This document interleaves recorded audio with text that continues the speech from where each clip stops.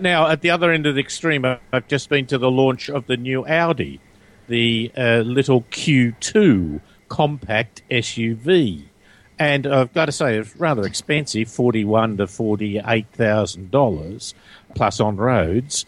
But, gee, I tell you what, it's a cute look. Yeah, no, cute's the wrong word.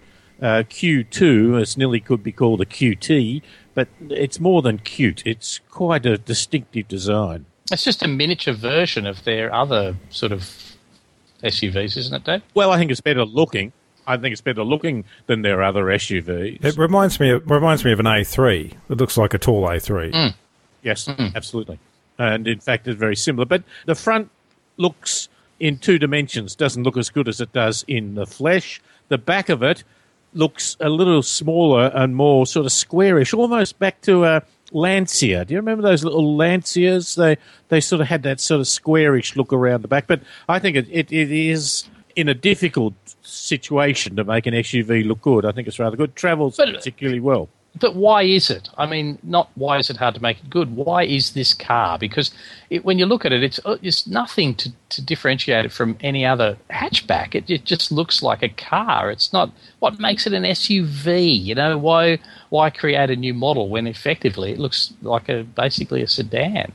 Because to put the brand name SUV on it has a great lot of cachet. Now we'll get to it. People don't want to pick up their kids from school in a sedan. It has to be an SUV. Station wagon. Oh, yeah. So it's becoming more and more like a station wagon, really. It's a short station wagon. Yes. Has it got all-wheel drive all the time? The base model is front-wheel drive and the upmarket model is all-wheel drive. Bit disappointing, isn't it? Because you expect Audi's renowned for their Quattro system, and they make a SUV of all things without it. The top one is called the Quattro, trying to cash in on that name, of course. I've got to say, though, geez, it was a nice little car to drive. It's a really sort of came together rather well. Although you may note that we went from the restaurant to the hotel in the latest Audi, and that actually was a rickshaw with the Audi brand names all over. Right. I got to tell you, though, I was in Melbourne, going through the streets of Melbourne at a slow speed without a roof, it was rather pleasant. And, it was a nice night. In the rickshaw? Yeah.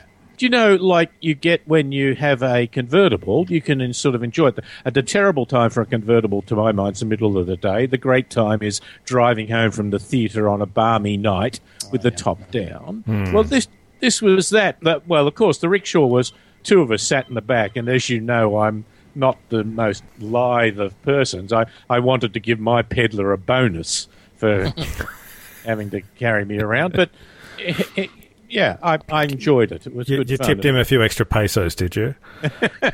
Well, darling, David, you and I have talked about this, travelling a bit more slowly in, say, an electric bicycle-style rickshaw. We think this is the future a bit, isn't it?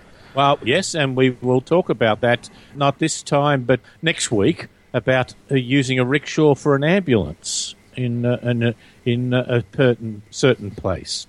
Anyway, those are the two things that I've been doing this week. Perhaps, gentlemen, we might give up on the so-called serious issues and after the break have a little chat about some quirky news. Okay, no worries, David.